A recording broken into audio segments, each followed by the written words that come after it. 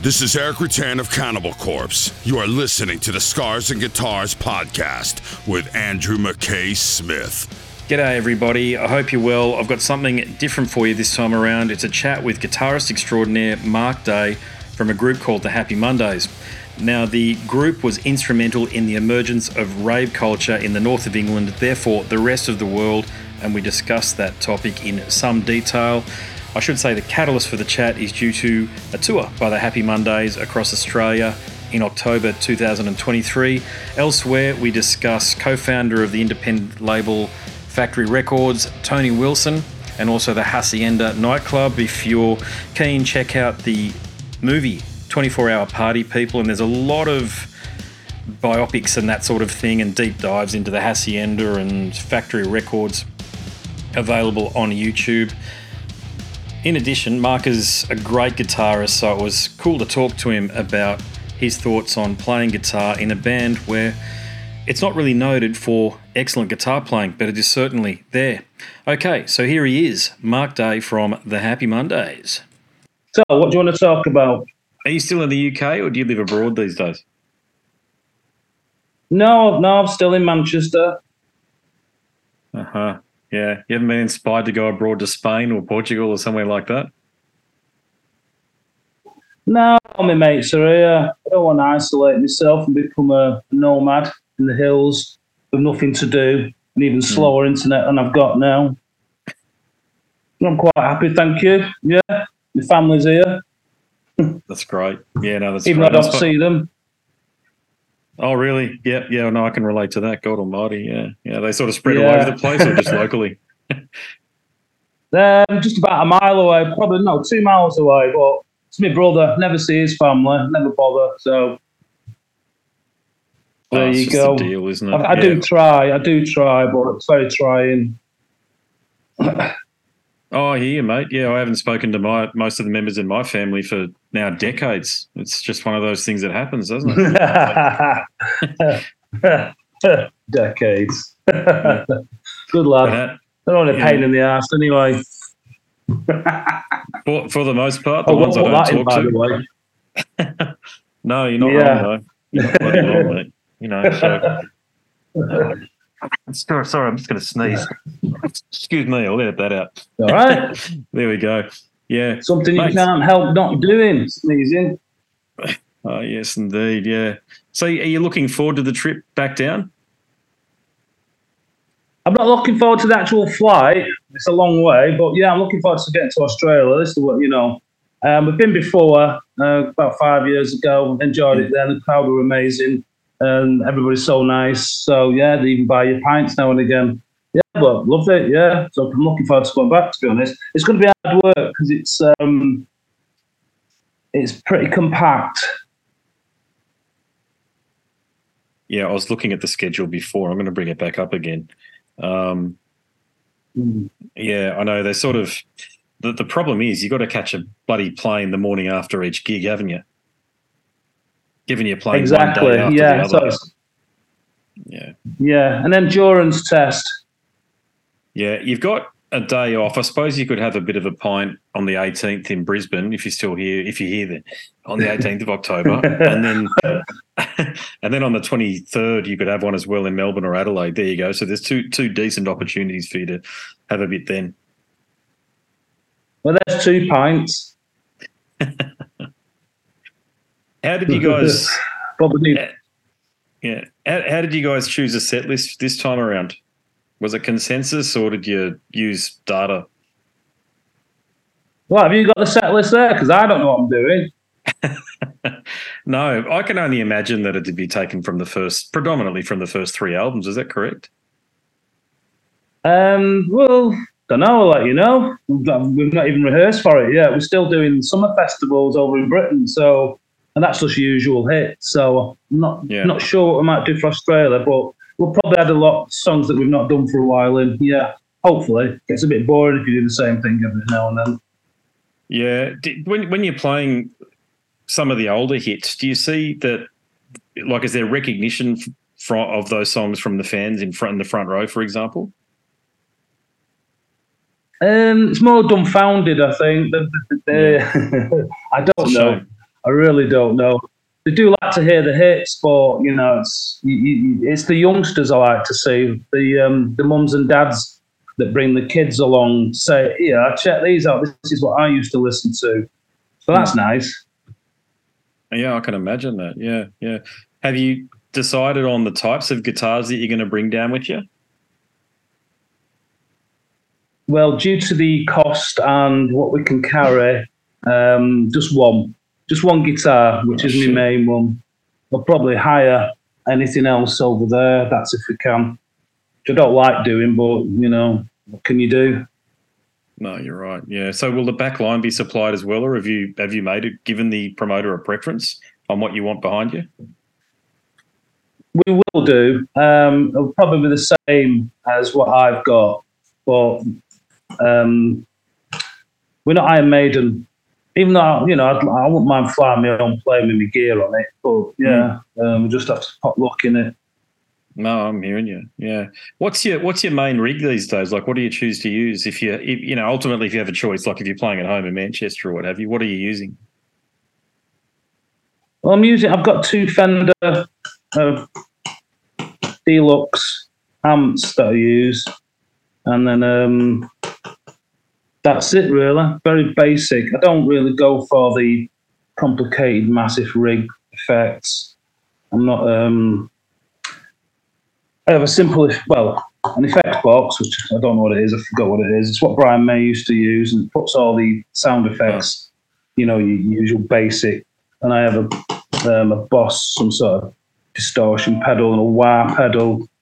I try and keep it very simple nowadays because, there's too much button pressing and fiddling, and once you eliminate all that, it makes it a lot easier for yourself to just relax on stage and enjoy the gig rather than messing about with yourself. Plus, I do in ears, so it's a monitor mix, so, I'll leave the rest up to the techies. I'm a bassist. I also play guitar. You can see both behind me here, but as a bassist, I would love to play bass for your guitar lines because you've got this very slinky rock-based funk sound that I don't think you get enough credit for.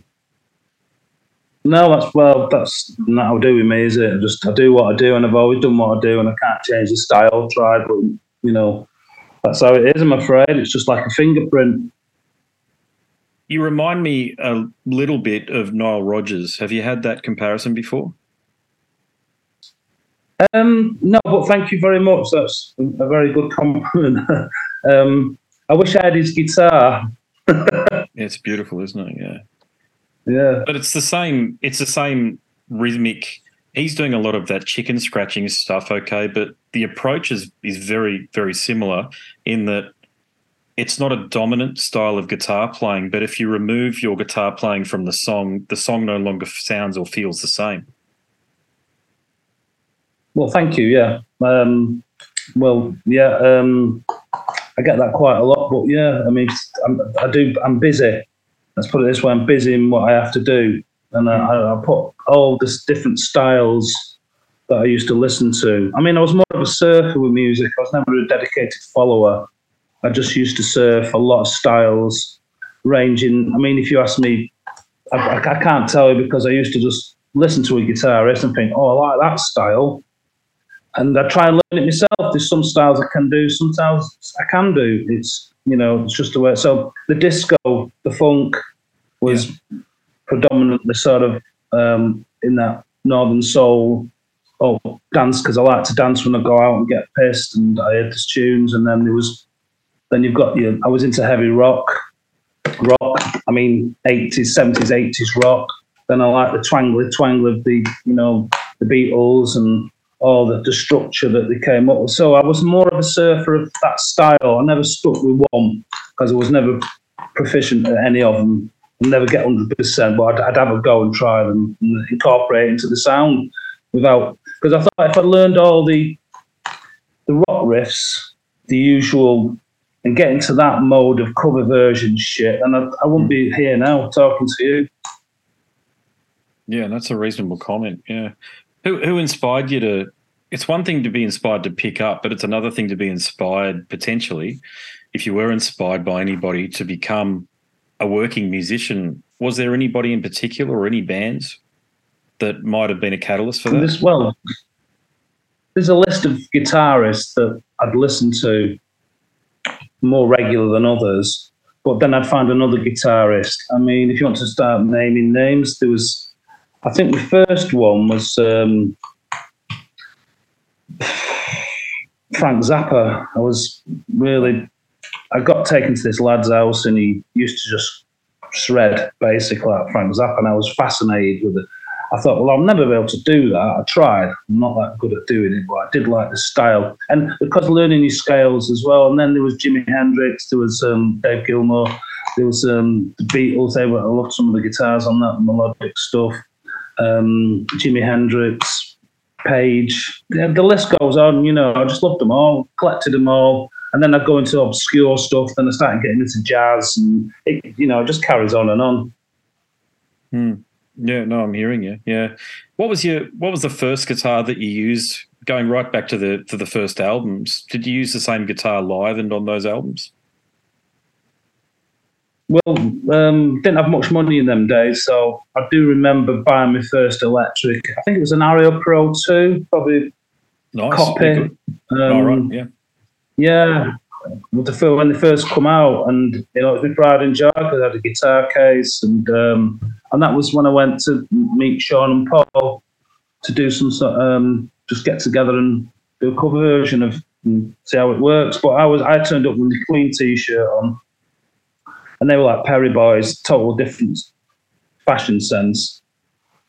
So yeah, and so that guitar was my pride and joy, and then I just kept changing guitars to find out which was my style, really. But I can't remember what it was. There was what's that Gibson copy one?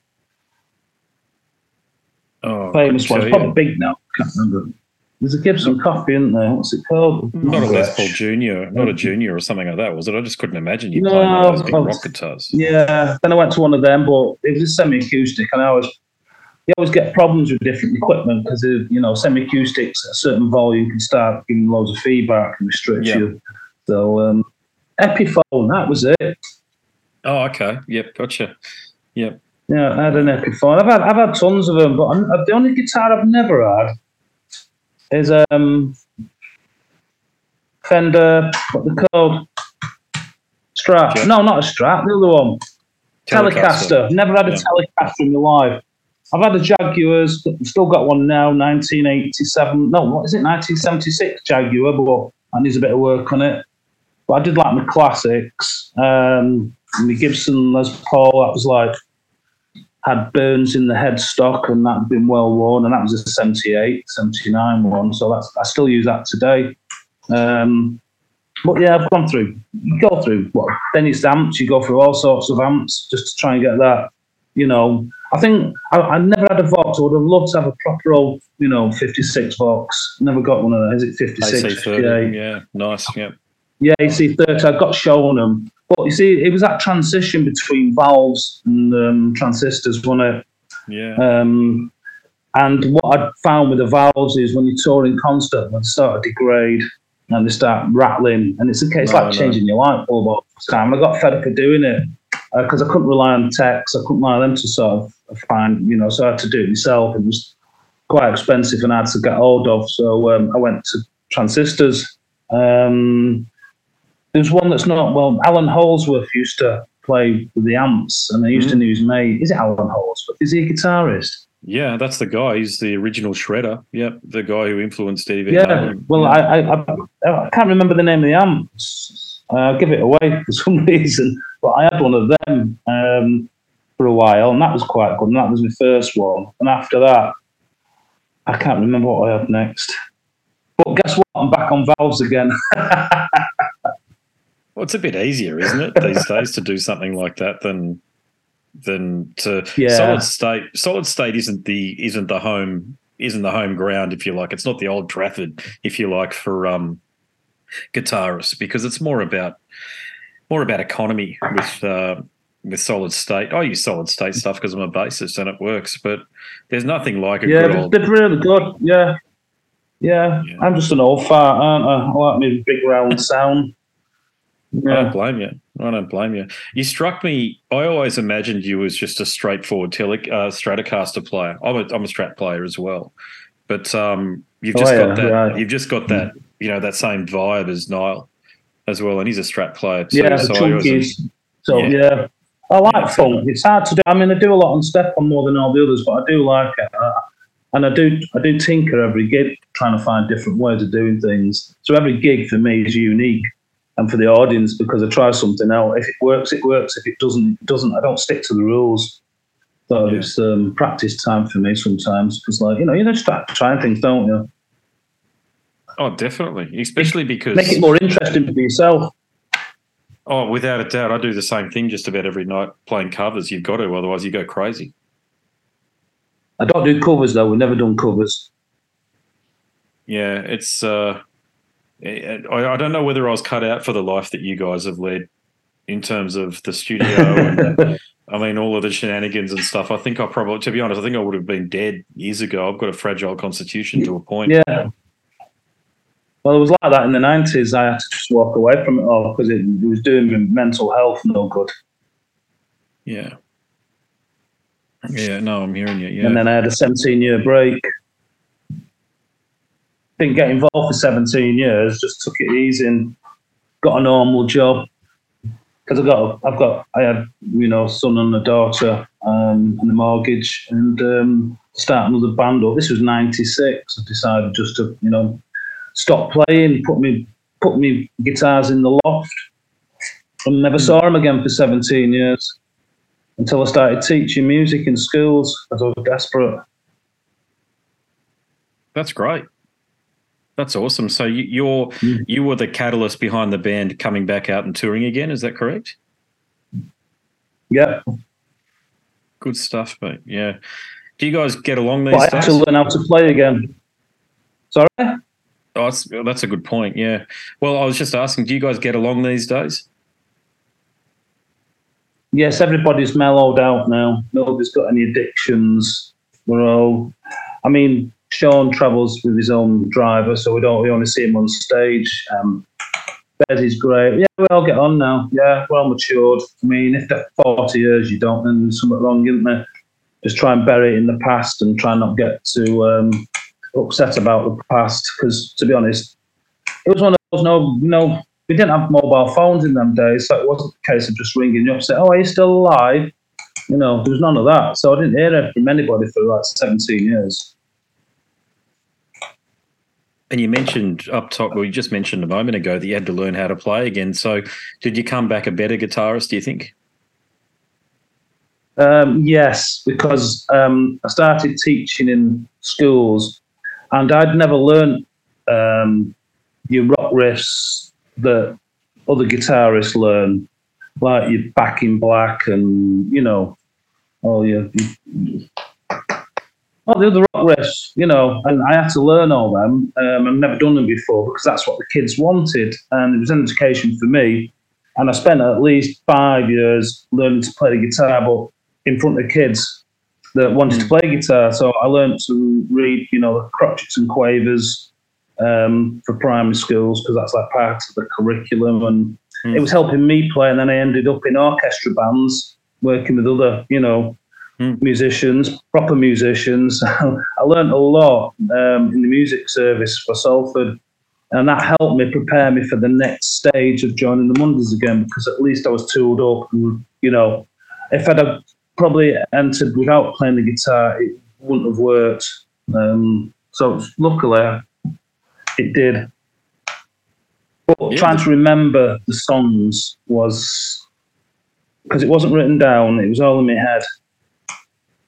And I had to try and remember what I was playing 30 years ago, which was weird how it works. It came back just like, I do remember playing it, but it was finding all the notes in the right area of the fretboard that was, and I didn't look at videos. It was constant trying to dig back in your subconscious to try and remember, how did I play that again?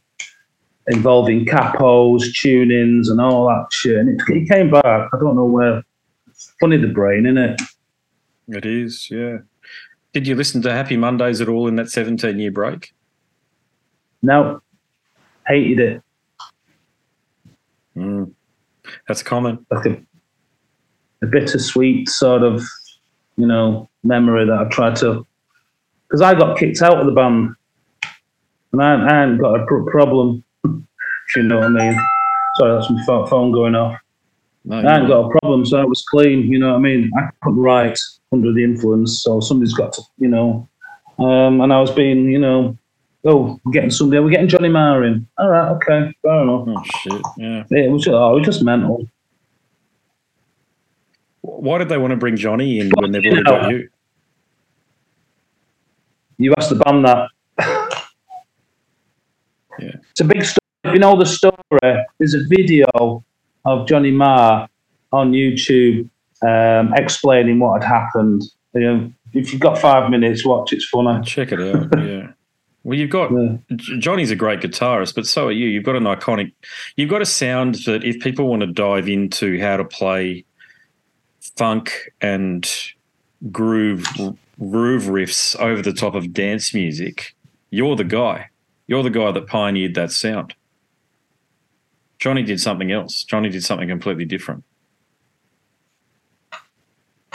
Yeah, but he experimented with his amp sounds and his 12 strings and, his linking two guitars together. I didn't have that luxury, really, because the more money you've got, the more time you can spend in the studio. And we were quite under pressure to get things done for Factory because Factory was under pressure and they were expecting stuff, so you didn't have much time to faff about in the studio, really. But, no, Johnny's brilliant.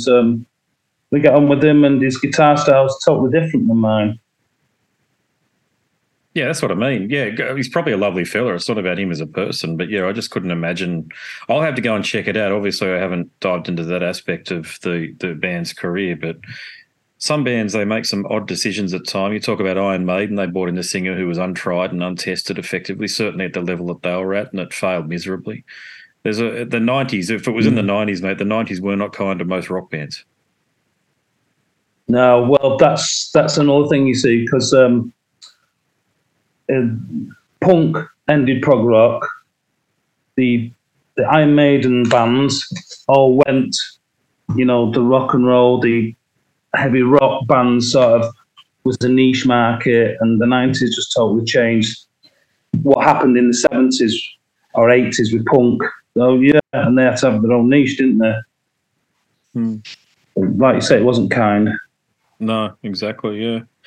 You mentioned Factory Records there. I mean, you guys are intertwined with the Factory Records story. So do you think that the co-founder of Factory, so Tony Wilson I'm talking about, and also the founder and manager of Hacienda Nightclub, do you think he's certainly in the media enough? You can find him through YouTube. I know he's long departed, God rest his soul, but do you feel like he gets enough credit for what he did within the scene? Well, he's had places named after him. So in Manchester, yeah, he does, and everybody knows who he is. So you might have a statue somewhere. There's an area called Tony Wilson, something of his memorial. Yeah, he does get recognition. Yeah, there's pictures everywhere of him. So yeah, and then knew him. He was great. If it wasn't for him, we wouldn't be here, because he looked at these, Salford lads who were just learning the trade, weren't going anywhere, but he believed in us where nobody else would. London didn't want to know us, or the record companies, and he just gave us what we wanted. He loved Sean, he loved his lyric writing, he thought we were gritty and northern, and,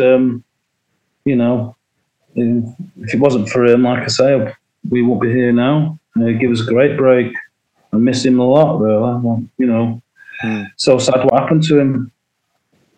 Died young. He's only a few years older than I am right now talking to you. Yeah, exactly. Yeah. I don't think it was Phil Sachs, but I watched a series, and just before we got on the call, actually, and there was one of your managers. So this is 1988. Whoever was managing you then was saying that he was told not to manage you guys because you guys were a notorious band. You were very difficult to manage. What did he mean by that, do you think? You mean Nathan McGough?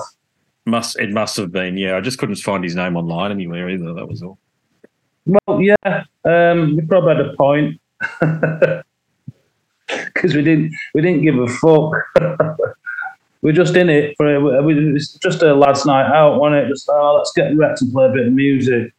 I mean, to me, it was just because I didn't have any mates because I've just moved into the area. Something to have around. We're just doing it for a laugh, really. I didn't think we'd get anywhere. Yeah. Well, that's an interesting point because I've read online sources far and wide over the years. And look, you guys are at the centre of a cultural zeitgeist in the north of the UK there. You've already mentioned that you were locked out of London effectively. And look, rave culture, it might have happened regardless. So this is when I was very young. I distinctly remember it coming through the warehouses here in Australia. But there's no question that you guys were instrumental in helping shape rave culture through the late 80s and part of the early 90s. That's my opinion, but do you agree?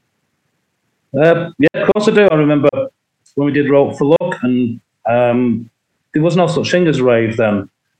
I think it was the drugs we were taking, the trance sort of music we were getting into at the time, and things we were doing, and vamping on the same sort of chord. You know, there's only 7 chords you can do. Well, 8 if you go from C to C, A to A, but it's 7 chords. So, you know, when you're writing, you sort of run out of permutations. So I said, just stay on the same chord and see what happens and intertwine the melodies over it. But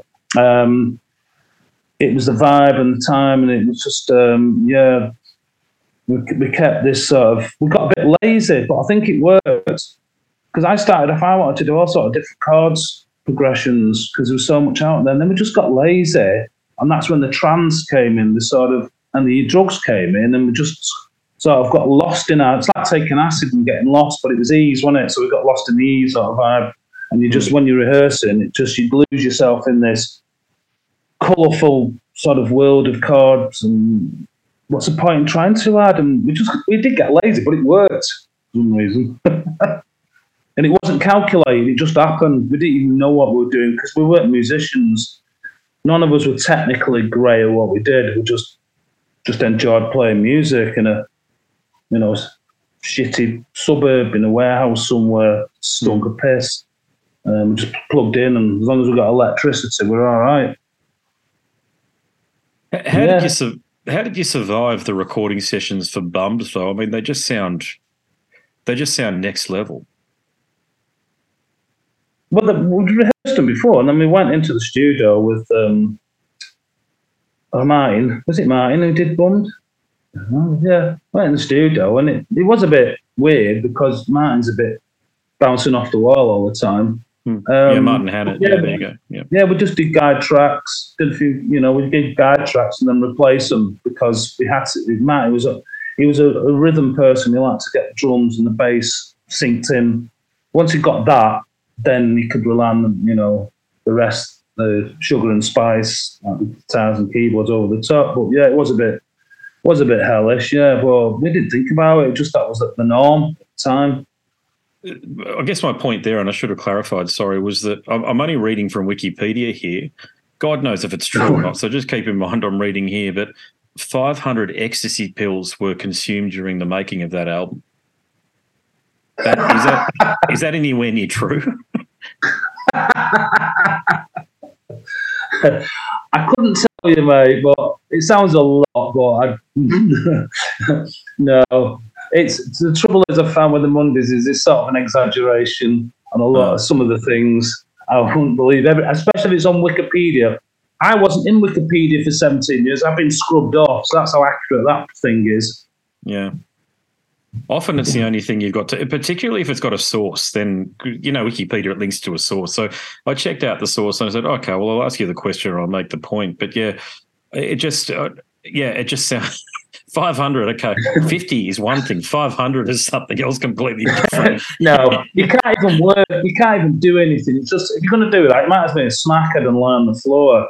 I've tried them all. You can't work on certain things. And I don't know. It's all right for playtime, but not for actually working. You do have to have your fucking scruples and your timing together to actually put things together because it costs money. And if you're off your head, how are you going to do it? No, I agree. Yeah, it's tough to play after 3 beers, yet alone bloody getting smashed, isn't it? On something else, because you just don't function. You might think you do, but when you listen back to the recording, it's horrible.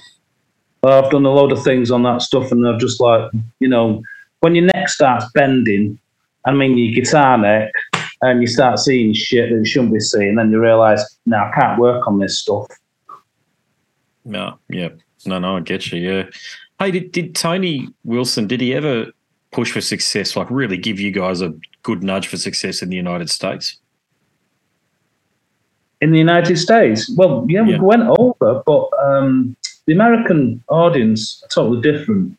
And it's like the Beatles. They're a bit sceptical about, bands going over. It was okay. It was a good tour. It was a massive country like Australia. There's a lot of...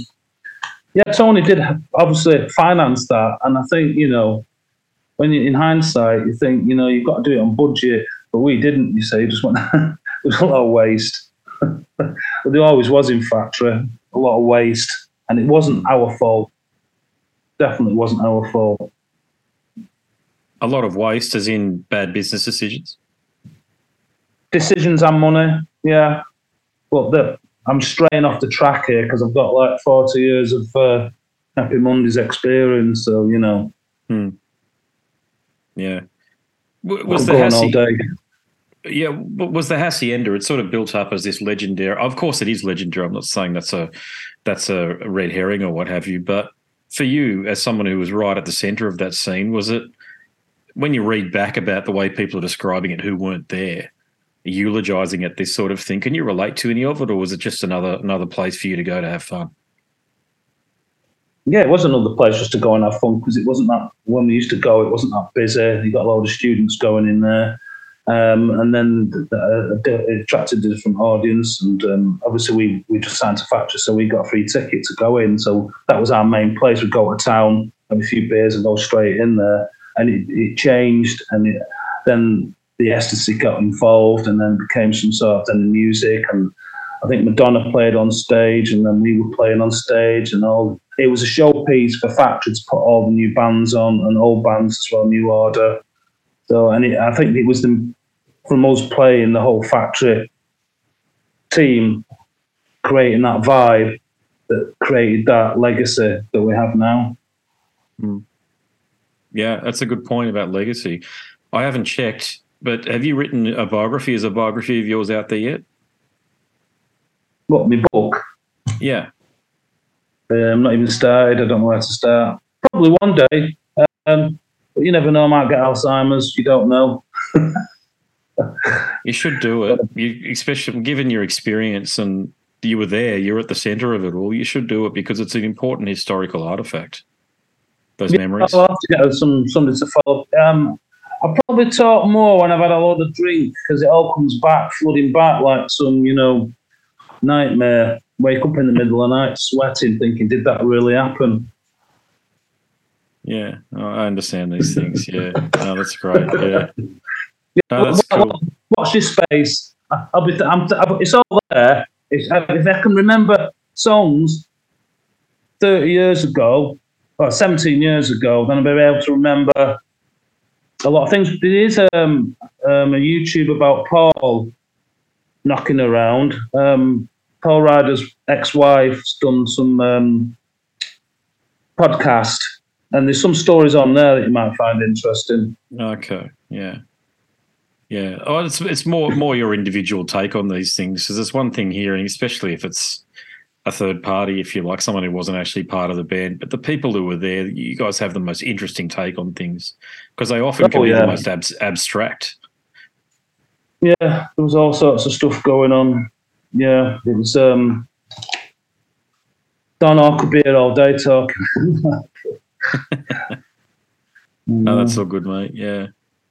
No, that's fair enough. Look, I know you've got another one in about 25 minutes' time or so, mate, so I'll let you get off. Oh, is that what it is? Right, I was just looking at it. Go and get me dinner. I think it is anyway. That's certainly the schedule I got sent. Had it sort of the blocks laid out like that. But oh yeah, Matt Phillips. Yeah, he's next, isn't it? Well, it's lovely. It's Andy, isn't it? Spot on, mate. Yeah, that's it. Yeah. Yeah. Okay. Well, it's lovely to talk to you. I'll go and get another cup of tea, and I'll start again. Go for it, brother. No worries. It's different. Is that tea or beer? Peppermint tea. Yeah, it's peppermint tea. I thought it was a pint pot. Then I was going to say, good lad. No, I tend to find if I drink when I'm doing these episodes, I tend to find that I talk too much. And I have a great time, but when I listen back to it and go, what was I thinking? So that's why I don't do that. Well, that's why I say it's best dinner time. Yeah. Before my hands start shaking, you see. Oh, mate, yeah, we all get them. Don't worry about that. Well, I'll be in the audience when you come down, mate, so I'll have a pint for you when you're playing. Get you backstage or something. Yeah. Oh, it'll be lovely. I'll talk to John about it. We'll see what we can arrange. Yeah, definitely, yeah. It's not that great, to be honest, but there you go. Nice to Everybody to thinks it's the best place. Yeah.